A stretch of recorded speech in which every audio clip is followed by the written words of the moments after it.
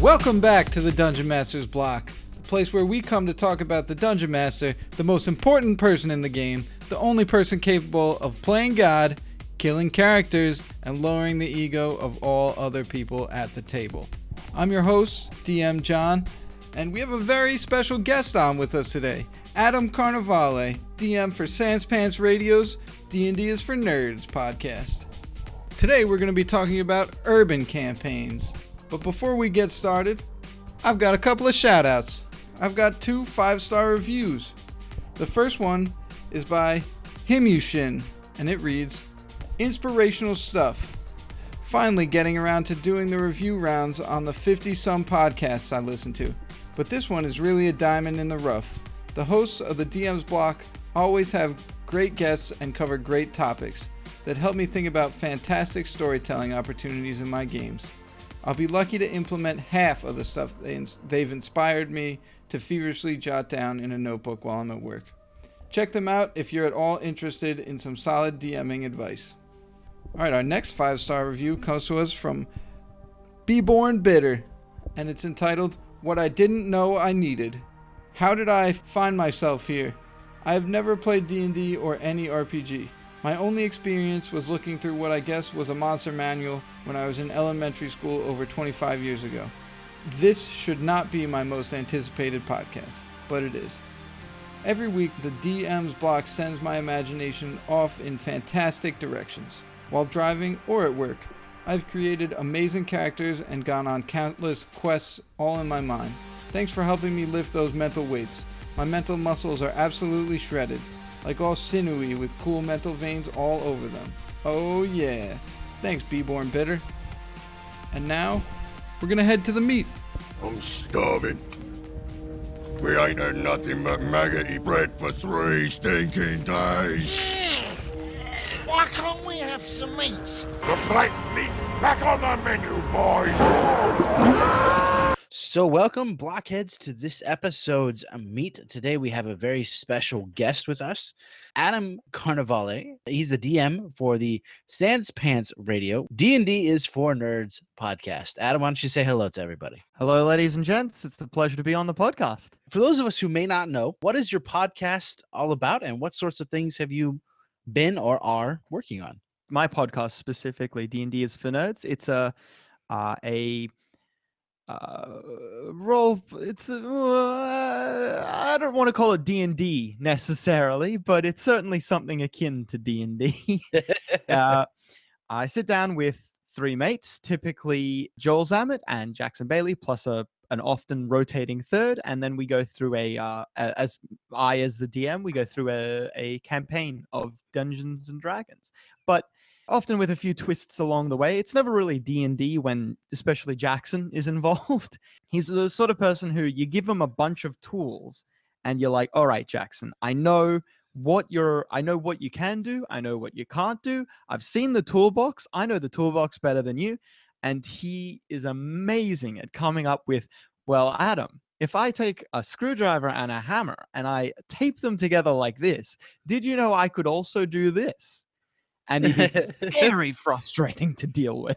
I heard somebody once say that PC doesn't stand for player character, it stands for plot corrupter. And I'm a big fan of that idea. And it sounds like Jackson is in that category of player for sure. That's awesome. So we've got a surprise question for you from one of our listeners. Yeah, he's a fellow Aussie. His name is Blake Ryan. So there you go. I know Blake. All us Aussies know each other. It's a surprise question. I can't believe you guys know him as well. Yeah. Crazy. He's awesome. His question is, if you win the lottery, what sort of game room would you create? I have seen online a picture of someone haven't made, but designed this a D&D game table, which it's got a similar setup to that of a pool table, where you got the bumpers so the dice never fall off the sides. That's nice. Yes, and it's got, like nice felt, so everything, you're not damaging a table or anything like that. You've got that cushion there. For when D&D gets really rough. Or you're using metal dice, yeah. Well, yes, absolutely, for metal dice. This'll destroy a table. I had to buy a roll pad for mine. Oh, that's a good idea, actually, because I've always wanted metal dice, but I also like my table. That's a good idea. I should get a roll mat. And underneath where everyone sits, there's a little drawer that you can pull out where you can store your character sheets and pens and pencils and everything. I think they said it was like 5,000 to get it made. So I Wow. suppose I'd spend the first 5,000 just on that, to be honest. Just on the table. Yeah, that's Oh, crazy. It's well, I'm winning the lottery, I suppose. That's true. So you've got a lot of money to spare. Yeah. I've got another 3 point something mil or something to spend. Oh, absolutely. The other must have is dimmer lights, because you need a set of moods sometimes. Oh, of course. We're gonna build it someday. We are totally. We'll figure it out.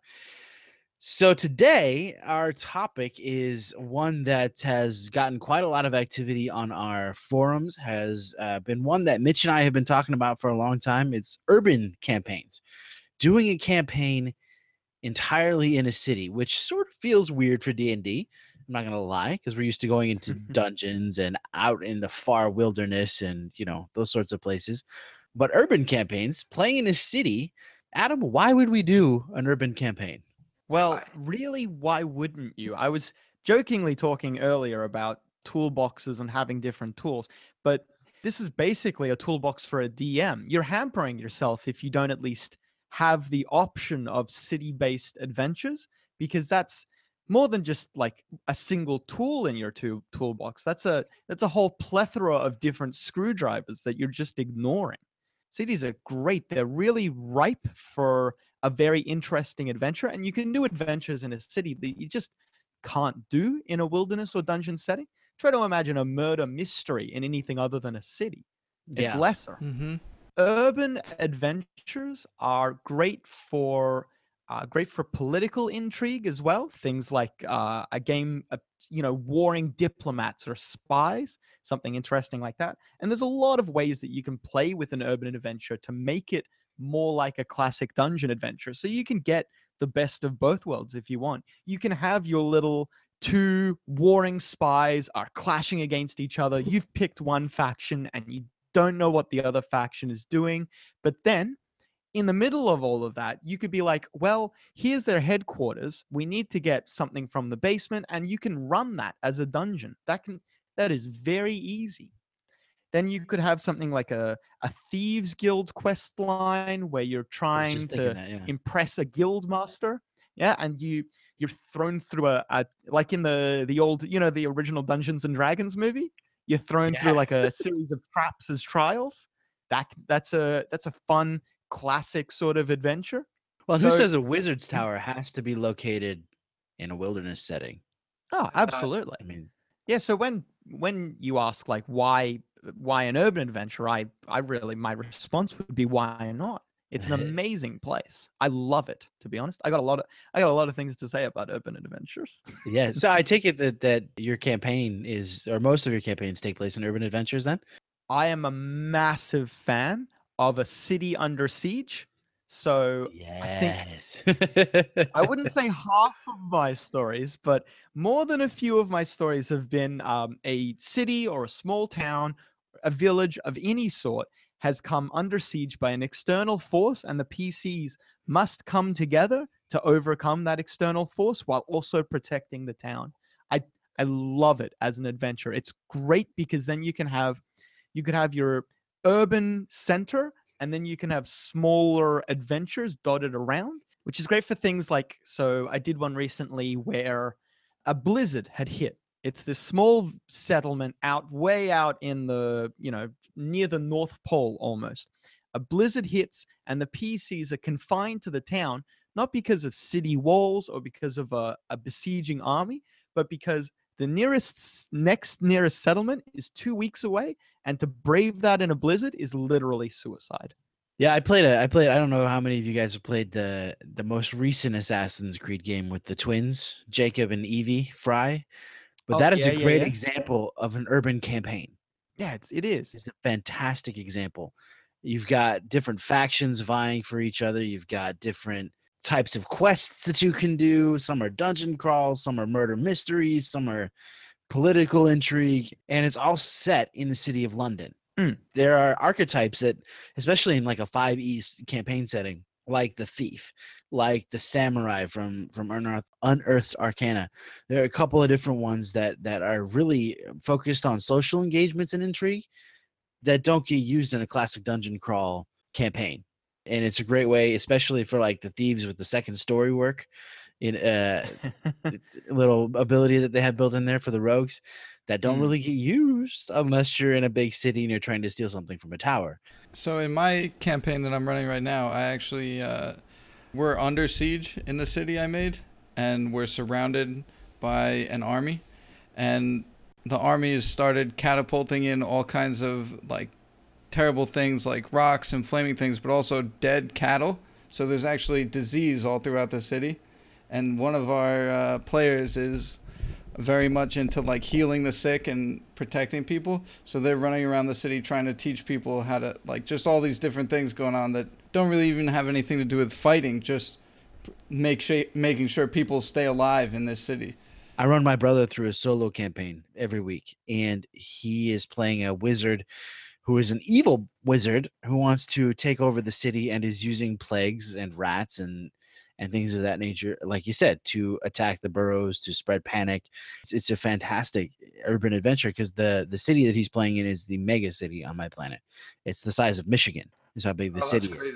So it's got things like parks and, you know, all those kinds of things that you've got. So you can go into the forest without ever leaving the city.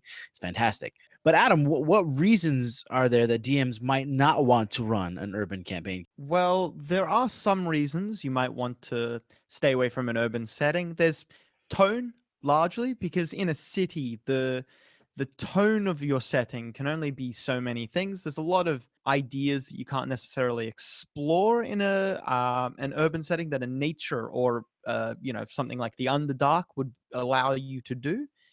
But I would say primarily the biggest reason, for me at least, is isolation. You can never be isolated in a city, especially if it's a large enough city.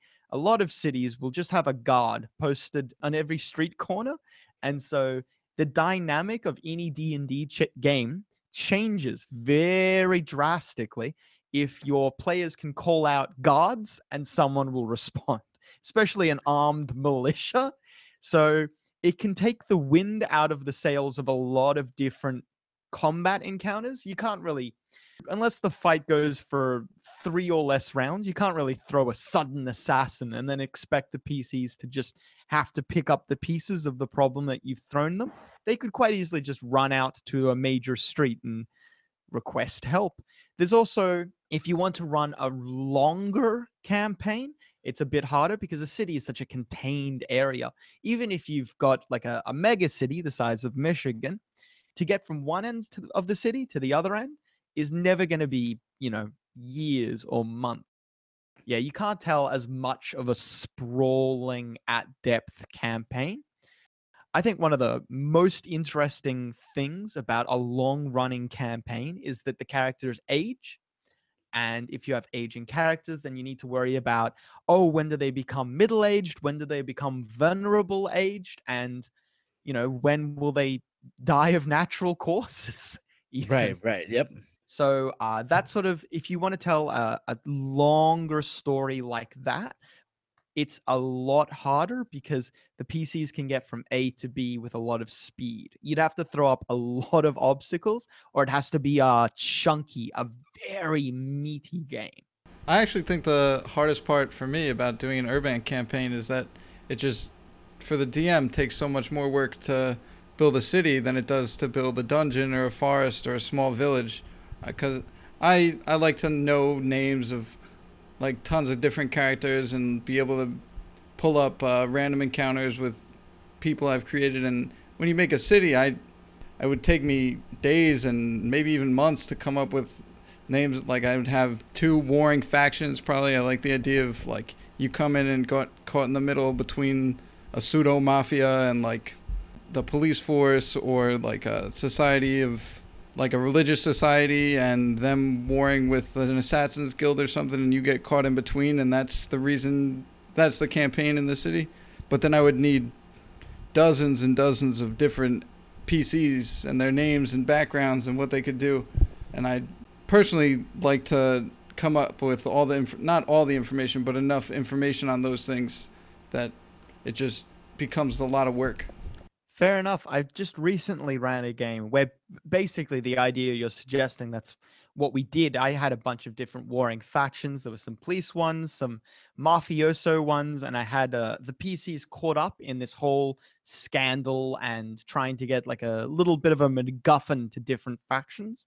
And I understand that, yeah, that is quite a hurdle to have to be like, well, I've got to make a living, breathing town. And to be honest, like, I know it does seem very daunting, but gosh, I love doing that. It's a lot of fun for me. Well, and that's when you give your players a lot of agency. You know, you're like, all right, you want to go to a shop? What's the shop's name? What does it specialize in? Who's the shopkeep? You know, what race is he or she? You know, like, you give me the details, you tell me what the person does, and then I write that down, and they now have more buy-in to the urban campaign because they've actually inserted something that wasn't there before. So what makes them different, Adam, than a stereotypical D&D campaign? I know, like we said, the stereotypical one is this grand adventure, and we sort of touched on some instances. I know that most of my urban campaigns tend to be a lot shorter than some of the grand adventure ones, just because there's this very specific goal in mind. And sometimes with the grand adventure ones, I have a general outline of what I want to do, but I let the players fill in a lot. I find that with the city, I get far more specific with what the campaign is, with what the goal is. And the players usually accomplish it by, 10 or 11, not 15 to 17, So yeah. Other than that, what makes it a little different? Well, I'll tell you what, I know why that happens as well, because D&D as it has been created is set up for, you got your combat encounters, you got social situations, obviously, but D&D is primarily Dungeons and Dragons. That's what it's about. So when you set yourself in a city, like we said, the travel time and such like that, there's not a lot of like filler you can put with your meat. It's got to be just meat, unless, and this is what I absolutely love, you can have this beautiful side of slice of life. So your characters live in a city. Presumably, this isn't like traveling adventurers like you get in a classic adventure. These people, because they're in a city, they have a house, surely. They have maybe family, they have roots here. And what in the most recent adventure I did, in an urban setting where the mafiosos and the police are warring with each other, each of them had families. They had one character had a wife and 2 kids, which I let, as you were saying before, I let him name so that he got invested in it. And I went through just an entire, 10, 15-minute conversation with him where we're just like, I role-played his wife. He role-played himself, obviously. And then we were just like, what are we going to call our kids? Buttons and Sweat Rock, incidentally. They were orcs. Okay, well, that Buttons makes sense. and Sweat Rock. Another character, he had a girlfriend. And so I would often be like, we did a couple scenes where he comes home to his apartment and his girlfriend's like, hey, I'm out. Here's a little note. Here's, some food is in the oven or whatever, yada, yada, yada. And I just, built up his relationship with his girlfriend. And that was why I was able to deliver such a better story for these players, because they can get so much more invested if they're family men, if they have lives here. And that's something that is harder to do in a wandering, sprawling game. You can have a family, obviously, but you can't, you never have those quiet, tender moments where you're just sitting at home having dinner with your wife and your kids, Buttons and Sweat Rock. That's what I think City Adventures do amazingly. They're really, really good at slice of life. Yeah, well, and then, I was just thinking about this. Another really good example of an urban campaign that hits all those sorts of beats is, and say what you want about the game, it was not that great, but it was a good example of an urban campaign, was Dragon Age 2. Yes. Where it took place and I can't even remember the name of the city, but it was that main city. Sure, he went out into the wilderness. City of Chains, wasn't it? Yeah, it was a city of Chains. It had a specific name. I don't remember what it was, but it was like a slaver city, and you got to be a businessman. You got to be like a noble royal sort of, there were ventures out into the wilderness to go do certain things, but Mhm. then you always came back to the city. You had a house, you had a home, a business to run, all those sorts of things. And like you said, it is a perfect way of setting it up in such a way that even though you're in a city, it doesn't really feel like you're in a city. And you can still do dungeons in a city. Mhm. They're called sewers. Absolutely. There's a trap I love to throw at my players. I've done it countless times where I'll have them in a sewer, and then there's several sets of pipes leading into the main sewer that they're in. And once around, so this is a sort of a combat trap. Once around, I roll a 6-sided dice, and that corresponding number opens up, and raw sewage blasts at high power into the Oh sewer no. itself. So yeah, you get the a little bit of damage because you slam them up against the wall, and then you get to cover your PCs in sewage. So hey, Win-win. So, we got one more on urban campaigns. What are the advantages of running an urban campaign? well, I feel like we've touched a little on this one already Yeah. when I'm saying like slice of life, telling certain types of stories. So I would say, yeah, you get more personal with the characters. You get to first off flesh out and explore a city as a character, which I love to do. To establish an NPC that is actually a city, a living, breathing city, is a lot of fun for me. And I would say probably one of my favorite jobs as a DM is to create factions, to create a mayor, a whole like judicial system, if you will, even things like that are very, very interesting to stretch your creative legs as a DM. But you also get to explore characters, the player characters, and then specific NPCs, which they'll develop just naturally because you're living in the same city. You'll develop a relationship with certain NPCs. That's really great. You get to just really go deep on so many different things about a character. So now that we've sort of talked about urban campaigns and what they are, let's talk about like actually constructing one. What sorts of things should you be considering when you're building, when you're fleshing out, when you're making the city for them to play in? I always like to work backwards when I'm doing these sorts of things. So I consider first the story I'd like to tell. So am I doing like a monster besets a town, a besieging army besets a town, any sort of like a town under attack, or is it maybe like a murder mystery? Is it just what adventure I want to run first? I maybe do a little bit of the plotting for that, only just like the very bare bones, like 1, 2, 3, 4, 5 ending point, basically. Just very simple stuff. Then once I know the idea for the story, I can work backwards and say, well, what sort of city does this allow for? What sort of city both can I run this in, and what sort of city would develop this story? So a town besieged by a monster, that's obviously not happening in a sprawling metropolis. No single monster is going to besiege, a city the size of Michigan, for Unless you're the example. Tarrasque. But Oh yeah. well, the Tarrasque does what it wants. At that point, you're yeah, you're you're done. largely- I'm done. I'm out. yeah, that's almost unfair, even for me, I think. But yeah, you can't run some types of stories in some types of cities, so you got to find the right city to tell the story. And then what does this story say about the city? So if you're telling a crime story about mafioso versus an undercover police agent or something, what sort of a city gives birth to a mafia that is at war with the police? What sort of city gives birth to two diplomats from foreign nations come to this third party nation to have a little tussle? What sort of city has so many spies that two spies could encounter each other by happen chance and then decide that they don't like each other? That sort of thing. So once you've got that, you know what sort of city you'd like to, how big you want the city to be, and what sort of city is going to develop this sort of a story. Then you need to work out what that means. So with a city, you need to determine things like an alignment.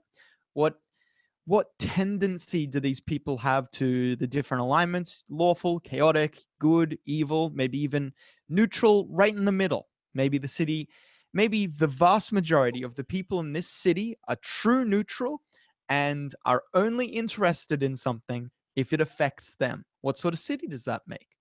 How do you go about creating different environments within your city, like the different boroughs or areas that are richer, poorer, more urban, less urban, parks within the city? How do you go about making all of those and giving them a different feel? Well, I work a lot with the world map when I'm designing a city as well. So it's good to know where everything nearby is. So, say, for example, if you know that there's a lot of halfling nomadic tribes that live nearby to your city, perhaps you'll create a small borough and then name that after maybe some sort of halfling word or something like that. And then say that perhaps this is just where those nomadic tribes, if they're ever in the city, this is their, ethnic center, something like that.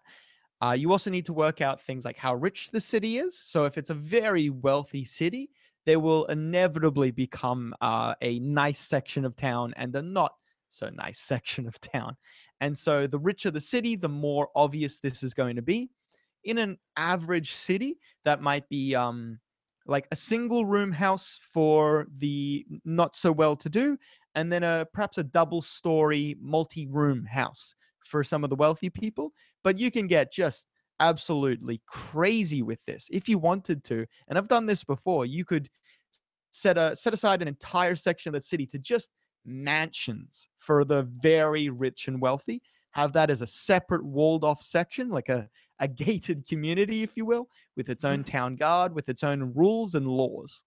You need to understand, primarily, I would say, how rich your city is and what geographically is nearby and how that would affect the city. Well, yeah, because you're not necessarily like if you have parks and you build, those sorts of things into your city, you're not necessarily going to have evergreens down in the jungle. Yes. It'll also affect trade in the city, depending on where you are and what foods and beverages of choice are rare. Those ideas, and it's also going to, if the city's up against a mountain range, they might be rich in ore but poor in wood, So you've got those sorts of ideas that are going to drive the identity. Like you said, you're creating an NPC that are going to drive the identity of the city itself. It helps them not all look the same. Creating different environments within the city, like you said, terrain, geography, all that stuff sort of all factors in. I agree 100%. It's very fun to think of the different things that could affect your city and how that would affect and what cascading effects that has. So something never just has one effect. Like you were saying, if you're high in ore, low in wood or whatever, that means that you're constructing your city obviously out of stone. But then that means so much more. A city constructed out of stone is obviously a lot more impregnable. So that means that the people can live in a lot more relative safety, which means that they can afford to be a bit more, their economy can afford to be a bit more robust because they don't need to worry about shutting everything down if we're attacked. But then that also means that you need a decent town guard to be able to defend those walls. It just keeps spiraling out, and you're never going to be short on ideas of how to build this city. Well, that and your paper is going to be expensive. Any sort of wood product is going to be astronomical, and there's really not going to be any new building or expansion. So how do you handle that? Because stone, and cut stone especially, even if you're rich in ore, is going to be pricey. What are your favorite elements to sort of put in an urban campaign setting? I'm going to throw 3 words at you. Massive sewer network. There you go. I like to use 6 different ports. You roll a d6. And the encounter should take place in a line. Ideally, you want the enemies to have ranged weapons to entice the PCs closer. You roll a d6, and then whatever number that comes up is that's the port that shoots out at them. You throw it. There's no actual damage from the sewage itself. They get blasted up against the wall. So the closer they were, or the further they were from the wall, is how much damage they take. I think it's a d6 per 10 feet when you're falling, and I like to use that damage. So then you can have a really wide sewer if you want for a lot of damage, or a short one for not so much. And an undercity is probably one of my favorite things to incorporate into a campaign. Mm. catacombs, things of that nature. That way you can incorporate a dungeon crawl and never leave the city. Absolutely. I think my favorite thing to put into cities is probably skyscrapers and like really, really big buildings held up by magic, so that a lot of you don't a lot of times get to do a campaign where you're going up and up through something unless you're in a mountain or a wizard's tower. I like the idea of different elevations in your campaign. Like somebody could throw you out a window, and now how the heck do you get back up to help your friends fight? Or do you survive? Or do you survive? 5 foot shove one direction or another can be life or death. The last thing we're going to do is I came up with a couple story hooks. I know Ian came up with a couple story hooks, but what kind of ideas do we have for campaigns that are centered around the idea of an urban campaign? Like in an urban campaign, how do you get your players involved? How do you get them into the story you're trying to tell? Well, I've said my favorite type of urban adventure is a city besieged. Yeah. So to have like a monster crawling at the city walls is just really fun to do. To have your PCs trapped in there, looking out, just peering over the city walls, being like, how are we going to do this? What on earth can we do against this creature while we have to protect people and keep them fed, keep them watered, all these different things? But also I rather like a murder mystery. So you could have your PCs as members of the town guard, and then have a big, long, difficult investigation. So murder mysteries, just a quick tip if you're going to use that story hook. I really like the idea of, if someone tries to cast Speak with Dead or anything like that, the body sits bolt upright and just screams for the duration of the spell. However you want to play with that, that's very interesting. Yeah. Well, they're speaking, sort of. Yeah. Reliving the final Yeah, moments. in a manner. So my favorite story hooks are always almost always cliches, and I'm a big fan of using the trope of like a kidnapping and also a damsel in distress. But someone's child, a princess, somebody gets kidnapped, maybe in front of you, maybe you're adventurers that people know of already, so they want to hire you to go find this. And there's some society that kidnaps somebody and is holding them ransom, and you have to go through the city investigating, meeting with other people, and trying to figure out where this person's being held. Maybe you have to figure out why they were kidnapped and a way either to break in and get them back, or maybe there's a twist to it and they weren't actually kidnapped, they just left because their parents or the whatever faction or group that the princess, the girl or child, whoever's kidnapped is from, is actually the evil group, and they're trying to escape and join the other group. And they hired you under false pretenses to go get them back. That's great. So before we say farewell to Adam, we want to we posed this question to our Patreon dragons, and I picked 3 of the best ones that I found on how to manage an urban campaign. And when we pitched them this episode, these were some of the questions that were asked. The first one comes from DM Exidium, and he says, how do you mediate a suspenseful urban chase scene, and what are the strategies for keeping it fast-paced and engaging? You've got to get obstacles. Yes. The classic tropes of, like, bowling over some boxes or crashing through a fruit cart. You got to keep it interesting by, well, the city is breathing, the city is alive. No city street is going to be deserted unless it's, like 3 a.m. at night. And even then, that's a ripe opportunity for that assassin to strike without worrying about the town guards, There's Yeah. always something that you can use to keep it interesting. Overturned And, apple carts, yeah. rolling barrels, depending on where you're at, falling crates and things from the ceiling. There's all sorts of making Yeah. people like make constitution checks to keep running even after sprinting for so long, to keep their endurance up, could help that. The odd stone that nobody sees, making a perception check while running, which I would make you roll a disadvantage because you're running, and then you trip. What are you going to do now? Yeah, I mean, so there are tons of things that you can do to keep people incorporated. We'll throw this one at you too, Adam, because you Hit me with it. love factions. This one comes from Frotastic. he asks, how do you incorporate different factions without being too railroady? I think that if you incorporate the factions organically enough, you shouldn't need to railroad them. The PCs should just naturally encounter them, or at the very least, a good way to do it. And once again, this should be just a natural thing for the most part, is just rumors that they overhear in taverns. If the PCs are in a tavern getting drunk, and let's face it, that is a common occurrence, maybe they overhear some people talking about, did you hear the Weavers Guild is having a trade spat with the Reed Guild or something like that?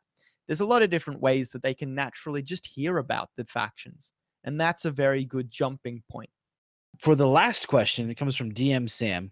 And I think this is a great question. I think we've sort of answered it, but I'd like to answer it more in depth. What are the core ingredients or elements of creating a believable cityscape? When most people think of a city, they think of that everything is available in a role-playing game that is unrealistic from a design standpoint, and I would add from a realistic standpoint. What are some of the things that a DM should focus on creating? In 3.5, I think 5th Ed does this as well, but they give you for a town, they say, oh, here's what the gold limit of the town is. So how much gold coins the town has in total to spend on anything. And then here's the limit for a single purchase. So the easy ways to limit what your PCs can and can't have access to, just through a money aspect, if nothing else.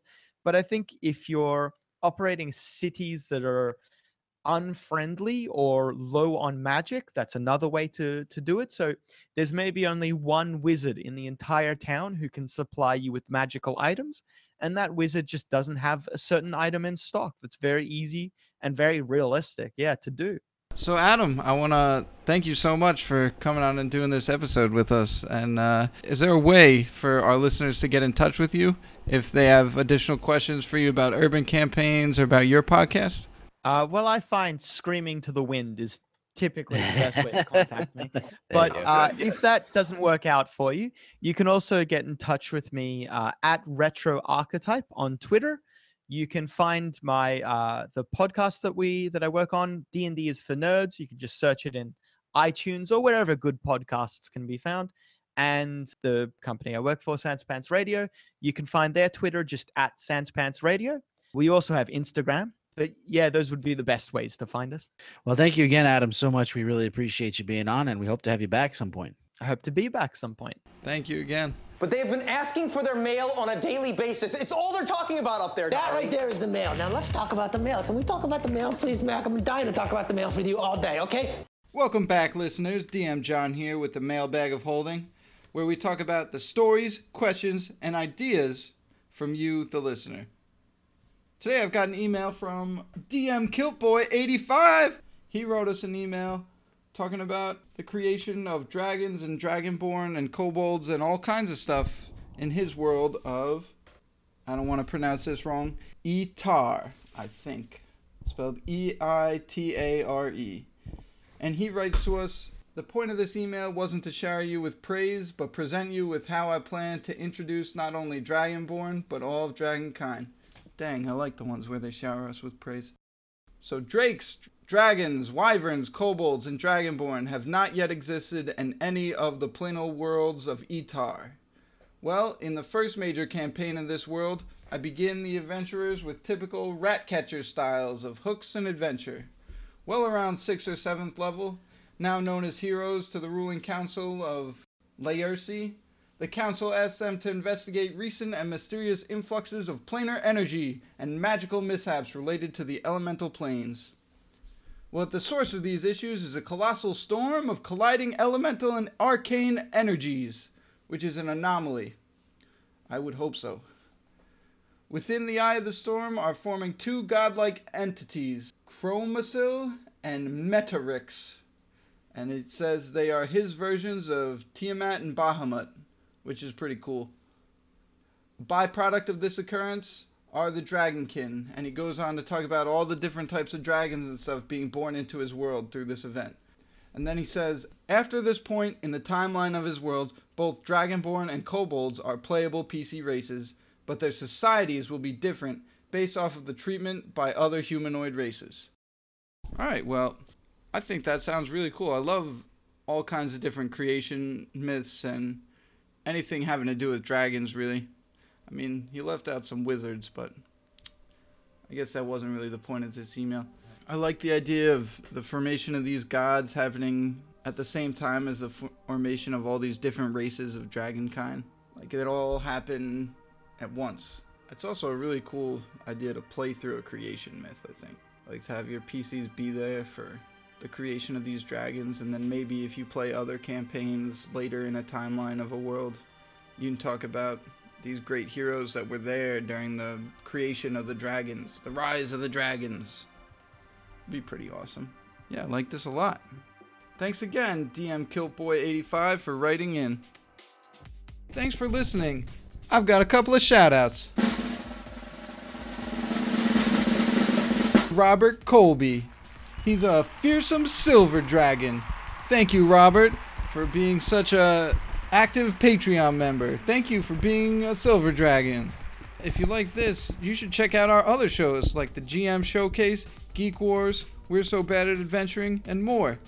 Thank you for listening to the Dungeon Masters Block, the place where we focus on the Dungeon Master, the most important person in the game, the only person capable of playing God, killing characters, and lowering the ego of all the other people at the table.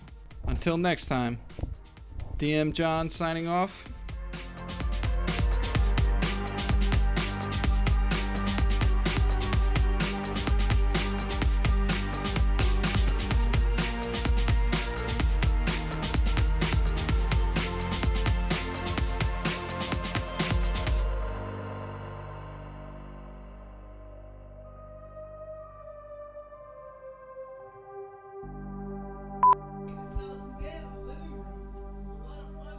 My roommate is copying me because he can hear me from the other room. If you hear that in the background, he's not as cool as he thinks he is. He's not as cool as he thinks he is. I'm DM John. Until next time, Space Cowboy. Yeah, I like that one. Or we go with just until next time, partner. This town ain't big enough for the two of us. Nah.